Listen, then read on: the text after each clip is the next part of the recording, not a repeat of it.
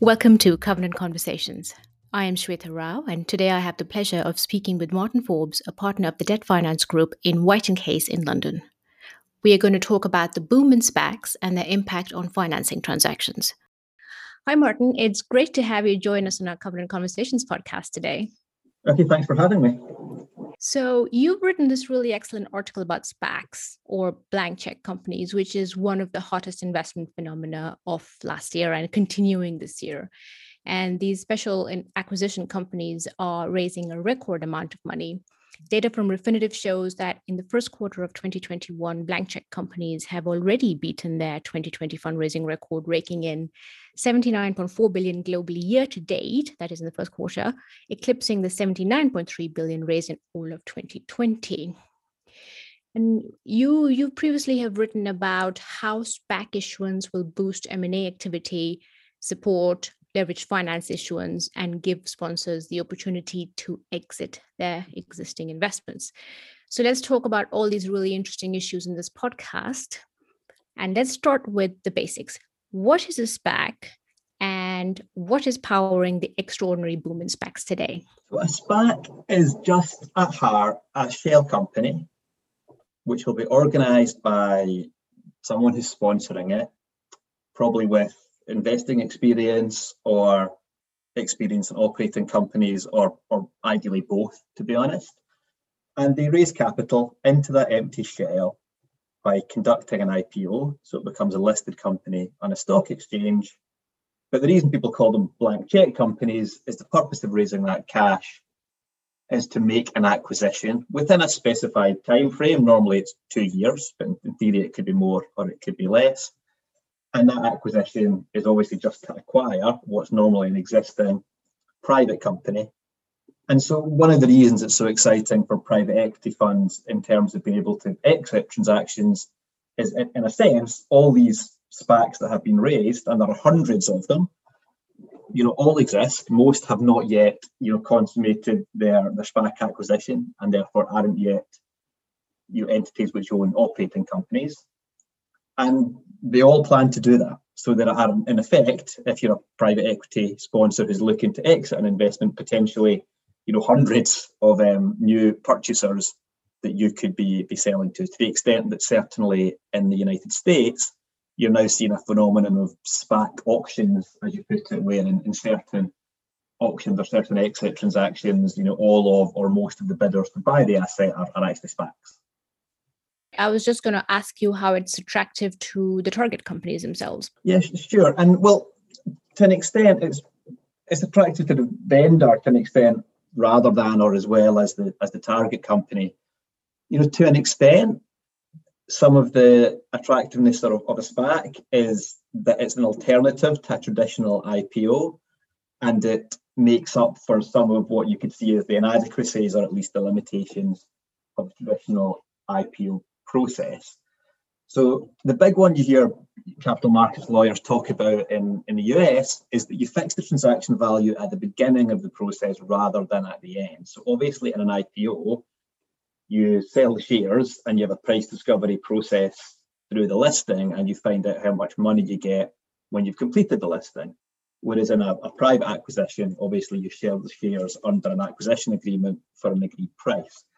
And the SPAC model is more like a private acquisition, so you fix the price at the beginning, so you have that certainty. In addition, there are certain structural things with an IPO that doing a SPAC might allow you to deal with. So, for example, you can market the transaction maybe based on financial projections in a way that you can't do in an IPO process just because of securities law. You may be able to take more cash out of the transaction or exit to a more significant extent because you may not have to keep as large a stake locked up post-IPO. You can do things that are more traditionally associated with private M&A. So, for example, you can have an earn-out transaction because obviously you've got the SPAC company as purchaser, like you have in a private deal, whereas obviously that's not really something you can achieve in a traditional IPO. So there's a number of attractions of doing this SPAC transaction rather than a traditional IPO exit. And, to an extent, the enthusiasm for them is frankly just that they exist, and they're a great new source of potential places that you can sell your business if you're looking to exit. But, more specifically, they do deal with several, as I say, flaws or limitations, depending on your point of view, in the traditional IPO model.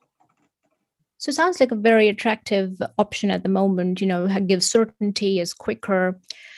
The overwhelming majority of SPACs this year have been listed in US exchanges. So what is the reason for the SPAC boom not yet having traveled in its same volume and quantum to Europe? And what needs to change for this product to catch up on this side of the pond? Well, it's a really good question, and there isn't one answer to it. And in fact, most of the SPACs that have been done in Europe, or people have looked at in London or normally in the Netherlands, actually have a fairly significant US nexus. So they're either used to acquire US assets, or in fact, they often change their listing afterwards to be a New York listing. It's hard to say. A lot of it, frankly, is just the European markets tend to trail innovations in the US markets by a year or two. Now, SPACs actually aren't that recent a product, but certainly the current boom is only really a couple of years old, and there might just be something in that. Secondly, they are fundamentally a capital markets product. They're sold to the public like any other sort of public offering, and just the depth of the market and having investors in the market that are used to and understand that sort of product is obviously really important. And traditionally, that's not something that's necessarily been there in Europe so far. I think that increasingly, as people get more familiar with it, certainly there's a lot of buzz on this side of the Atlantic at the moment in relation to SPACs. Inevitably, people will look at doing it because the fundamental reasons why they're desirable in the US are no different, frankly, in Europe.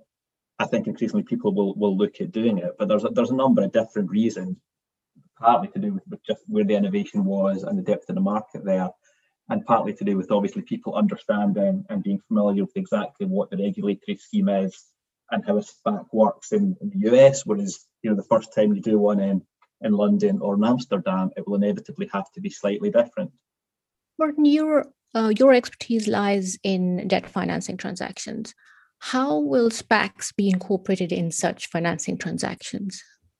Well, there's several specific structural features of SPACs that you need to address when you do the debt financing for them. And there has been debt financing done for a lot of SPAC transactions, again, mainly in the US, but I think we can say with a fair degree of certainty how that will translate into the European market, if and when more deals become relevant here.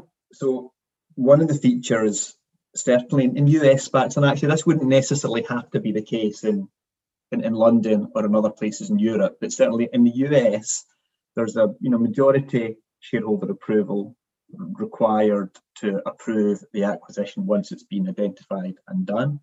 And there's the opportunity for investors to effectively take their money back out at that point. Now, effectively, that just becomes an additional condition to the acquisition. In the US, that means that SPAC deals typically take longer to conclude than a straight private acquisition financing transaction. In Europe, to be honest, a lot of this could run concurrently with competition or any other similar conditions you have. And so it won't necessarily make it a longer process, but it's one more piece of conditionality you'll have in your deal. And obviously, for a syndicated transaction, it's one more thing you need to bear in mind that might mean your deal doesn't end up happening. Normally, the shareholders do approve these transactions. Normally, they stay invested because, frankly, they invested in the SPAC in the first place in order to carry out an M&A transaction. So it's surprising if a large number of people choose to withdraw. But it's a bit of uncertainty or additional condition that you need to deal with. Normally, for that reason, you will have a PIPE transaction. So in other words, you will have equity commitments alongside your IPO when you do the SPAC. Normally from people who invest in the SPAC itself, but it could be from anyone, frankly. So a sort of equity co-investment, now that can be used to make up for investors who back off and don't do the deal when they get the chance to take the vote in that, or it can be used to upsize the size of the SPAC transaction that gets done. But the fundamentals of the SPAC don't really change. You've still got these conditionality aspects baked into it, And really, when you do the financing, you just need to make sure the conditionality of your financing is similar to the conditionality for the transaction actually closing. In the US, you also have a need to file a proxy statement, which to an extent is relatively similar to do a new listing, frankly, because you're making such a large acquisition from a company that previously had no assets. Now, again, especially if you're working for the arrangers of a financing for a SPAC deal, you just need to think a little bit, as you would in any transaction for a listed company, about what information is going to be in that statement about your financing, both from a reputational or internal point of view as to how much involvement you want in that, and also in terms of what the information in there might do in terms of when it becomes public, how it affects your syndication, and so on. And so a lot of the same considerations that you would have, frankly, in relation to any IPO financing or any public transaction, it's just you kind of have it in two different steps. So you've got an entity which is already IPO'd, but which then has this proxy statement that follows along later. Now, both of those features could be different depending on what exchange you are trying to list in Europe, and frankly, how you choose to structure your deal. I mean, there's a real choice for SPAC issuers if they come across to London, for example, because you wouldn't need to have the same degree of conditionality around shareholder approval for the acquisition as you have in the US, because the securities laws are different. So it's obviously very attractive to maybe just not have that conditionality, make the transaction more certain, make yourself look better, frankly, to the vendors who are selling to you, because you don't have that uncertainty. But on the other hand, if you're trying to establish a SPAC market in Europe, if you've got maybe some of the same investors who are used to doing these transactions in the US and who've got a degree of familiarity, with those features, and maybe take some comfort out of them, you may wish to import some of those features in any case, frankly, in order to make sure your SPAC IPO gets off successfully in the first place. And so really the extent to which you include those features and exactly how they work is all stuff that's going to have to be reflected in the conditionality ultimately of your debt financing. So coming to SPACs and documents, what impact will the acquisition by the SPAC of a target company have on that target company's existing leveraged finance documents? So it will depend. In common, to an extent with any acquisition financing or any financing for an IPO, it will depend exactly what you do, because there's several different options. You might be doing a brand new financing for the IPO. You might be seeking to retain existing financing, maybe with change of control waivers or repaying some of it, or whatever other features you have to incorporate in order to keep the debt after an IPO, depending on your existing document. Now, whichever one of those you go with, there's certain technical things you just need to make sure work effectively around matching conditionality, making sure you're comfortable with the sort of public nature of it and whatever else is going on in relation to the SPAC itself. And that's really the stuff we just talked about. And to be honest with you, I'm sure I've oversimplified, but that's kind of the extent of it. There's certain technical features of a SPAC that you need to make sure you address. Now, beyond that, it's going to look quite a lot like a financing for a newly IPO'd company, because to a significant extent, that's what it is. You can get to that point through a different route. And so functionally, it's quite likely the financing is going to have substantial similarities to that. And most of how it works in terms of the leverage and the pricing and indeed the covenants is going to be as much driven by just the reality of what it is, which is a crossover investment grade financing for a listed company. And the SPAC specific features, to an extent, as I say, other than the technical bits, are going to be a result just of the differences in the commercial transaction from it being a SPAC. Now, one example would be that SPACs tend to pay relatively premium prices for the assets they acquire, which is one more reason, frankly, that they're attractive to vendors. That's a trade-off the investors in the SPACs think is worthwhile, obviously, or they wouldn't invest.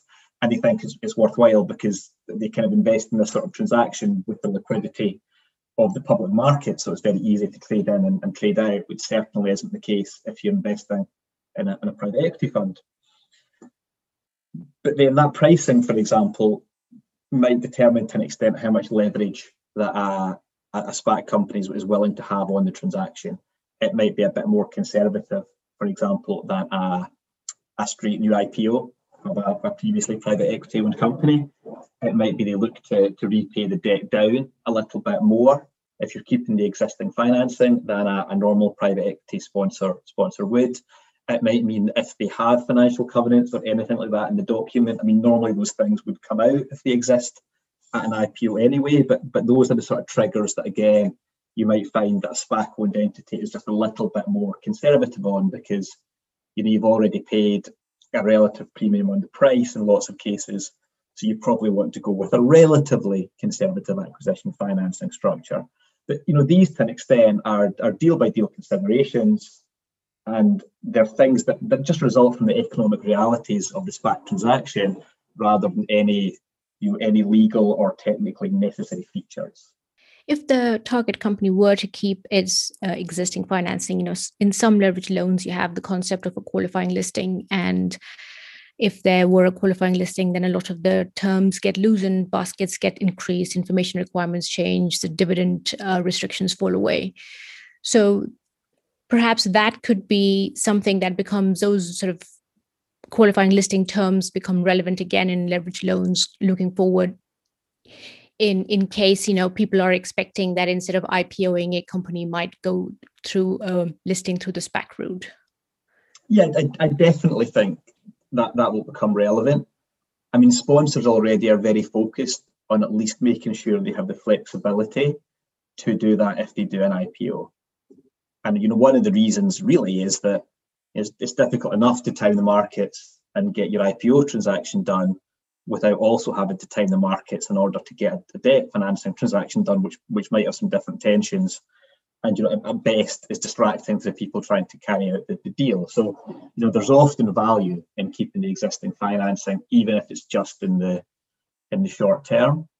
And I think that the increased likelihood of exiting into an IPO or a SPAC will drive people to be more focused on those terms, certainly. And I think, frankly, the fact that the existence of SPACs changes the possibilities, for example, in terms of how much a sponsor can realistically, divest at once into what will be a SPAC transaction rather than an IPO, increases the need again for the flexibility, because there's just more different options that you want to cover off. And we've already seen, actually, sponsors look to include in their change of control provisions language that effectively would ensure that a SPAC transaction won't result in a change of control. So, for example, most leveraged loans, or certainly most leveraged loans of a scale that are likely to end up in an IPO, already have a sort of negative change of control feature where, following an IPO, the sponsor doesn't have to hold a controlling stake anymore, and there's no change of control as long as someone else doesn't acquire a controlling stake. Now, we've already seen, for example, sponsors look to include language to the effect that, for the purpose of one of those tests, a SPAC isn't a single person who, if they control the company or acquire a controlling stake, would cause a change of control, and instead you look through the SPAC to the public shareholders. So we're already seeing sponsors looking to make sure that sort of flexibility works. And I think it will definitely cause increased focus on what this financing would look like after an IPO or after a SPAC, because realistically, I think the proportion of exits that wind up in a public company is going to be higher, just because the existence of so many SPACs and people looking to do more is going to give sponsors more options to do that. So this is an exciting time for you, because there's some creative thinking around SPACs required and how they will implement the documents that you're drafting today, looking into the future. For sure, yes, for sure. And I think that, the funny thing is, when we talk about keeping the existing leveraged finance document post-SPAC transaction, of course, in the main, I'm not describing anything that's specific to the SPAC deal, because by definition, these are loans that already exist. And so one of the things to think about is is what the changes will be as you go into the SPAC. Obviously, sponsors would much rather do that without any sort of lender consent to make that happen. There's an interplay between how much leverage the market will accept, frankly, on a listed company, and also in the context of SPAC, maybe a tendency to be conservative in this, against how much debt is already in the companies, what the terms are and the pricing, how low the margin ratchet can go at what leverage level, and whether that's as attractive as refinancing it, but bearing in mind you get the additional certainty.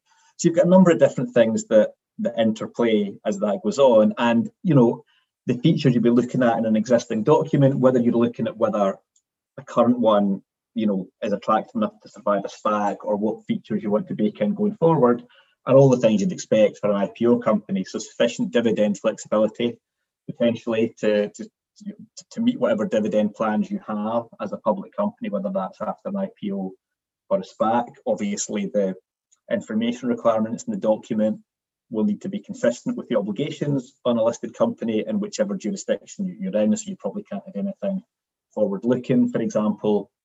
And all of the features that might turn off at the back of the document at a particular leverage level or following an IPO are the sort of things that people will be looking harder at, just because it becomes more concrete or more likely that this is something that will become relevant in the future. And the other option mentioned was that instead of retaining your existing financing, you took brand new financing when you were acquired by a SPAC. What are the considerations that would go into such a new financing? Sort of why would someone want to go that route, and what would those document features be like?